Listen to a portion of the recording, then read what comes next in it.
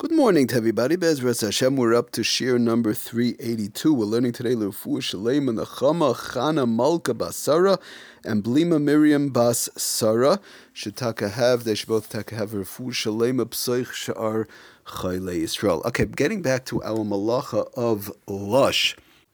So we've been talking about the various types of mixtures as far as the loose mixture, the thicker mixture, the watery mixture. We spoke about the type of items themselves, whether it's a bar gibel or lav bar gibel, certain items that we said that become congealed immediately, become one mass right away, certain ones don't. But Lamaisa, to make a long story short, the bottom line is, in general, the concept throughout lush, which we're going to be talking about, we have to start talking about, Bezras Hashem, the shinuyim, the changing of the mixing process in issues, in situations whereby there is lush. And we're going to see how those changing processes of the actual mixing will matter the food to be put together. Again, in certain instances, in certain ways. But I just want to explain one thing before we get to the shinuim, before we get to the changing of the actual mixing process. We have to see what is the mixing process all about. So I just want to read the Lashon in the English from the Sefer Shabbos Kitchen. He brings it down very nicely. And this is going to be basically the concept throughout lush, whether it's a belila ova, belila raka, a thicker mixture or a thinner mixture. But the main concept, and in using the shinuyim, the differences in changing ways of mixing, is going to be used throughout. So he says like this, Lamaisa, on page 144, and again in the Sefer Shabbos Kitchen, when food particles are combined with liquid, which is of course what lush is all about, what we've been discussing till now, some of the particles will often bond immediately, even before the ingredients are manually needed. In other words, once they're both put into the bowl, it starts becoming one mass. This bonding is the first step in the kneading process.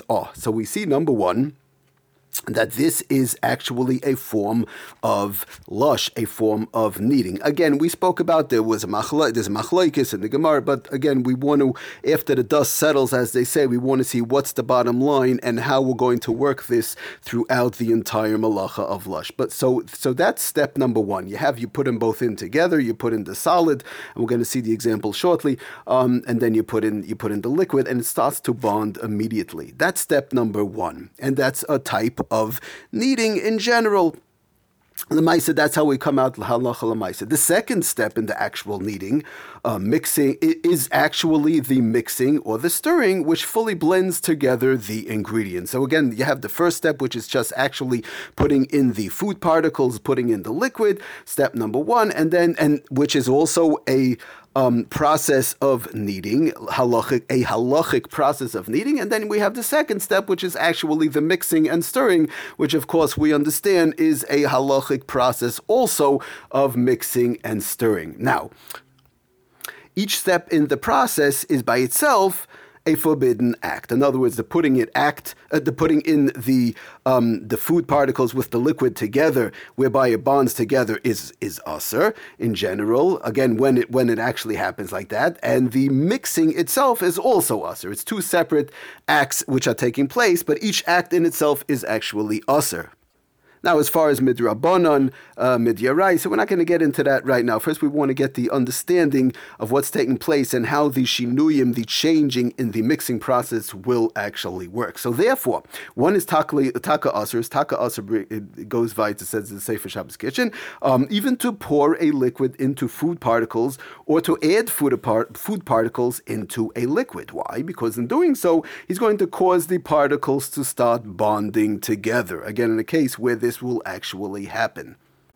And that's even before one actually mixed. Additionally, another issue, like we just said, even after the ingredients have been added together, it's also asur to stir the mixture because this further blends the ingredients together.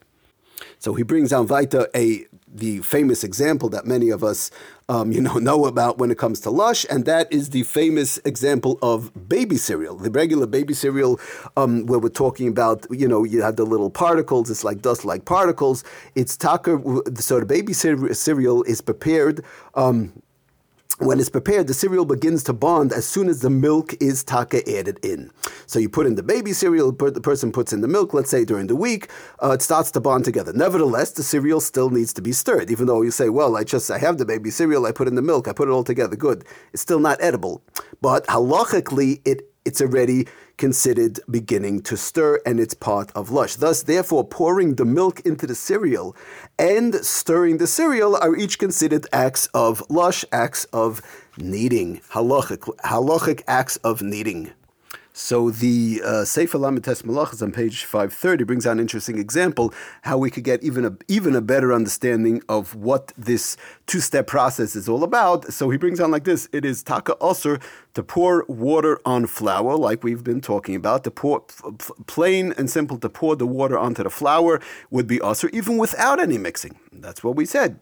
It's likewise osur even for the second person who did not add the water in the first place. For example, let's say from before it was added, or a guy added it, or whatever the case is. But now the second person wants to go and mix the water and the flour into the dough. You'll tell me, well, one second. If you're going to tell me that it's already mixed together by just pouring in the flour and the water, so what am I doing wrong by going ahead and mixing? No, the problem is over here, the mixing. He is now enhancing the texture and enhancing the lush process and making it into a better mass, if you could call it like that, and making it into a better clump, a better mass of food. I mean, the way to explain it, I mean, if a person thinks about it, you take regular baby cereal, like where you have issues of lush. You pour in the milk, you pour in the baby cereal, like we said, and you stop there, it's still not really edible, but still halachically it's not allowed. So now one goes ahead and starts to mix it, you'll say, well, good, so I'll mix it, so I'm not doing anything wrong. No, you're now enhancing it and making it more edible, you're making it the lush process is now becoming better, thereby the second process is also asur. Now, there was one case which we've been discussing which would not fall under this category, and that is, for example, like we said, one has, let's say, for example, tuna fish on the bottom, and one puts a clump of mayonnaise on the top. There's no binding that's actually taking place, and the only issur would taka be what would be the stirring process per se, but the actual, just a clump of, to dump a clump of mayonnaise on top of a bunch of tuna fish without doing anything, nothing is taking place, so that would, the only issur over there, just to give an example, would be the actual mixing. So what are we getting at? Lamaisa. So what we're going to begin to talk about, Be'ezras Hashem, in the upcoming shiurim, is that we need a two-way shinoi. In other words, we need a change in the actual pouring in of the food. In other words, how the baby cereal and liquid is poured in, we're going to have a change in that process. That is step number one of the mixing process.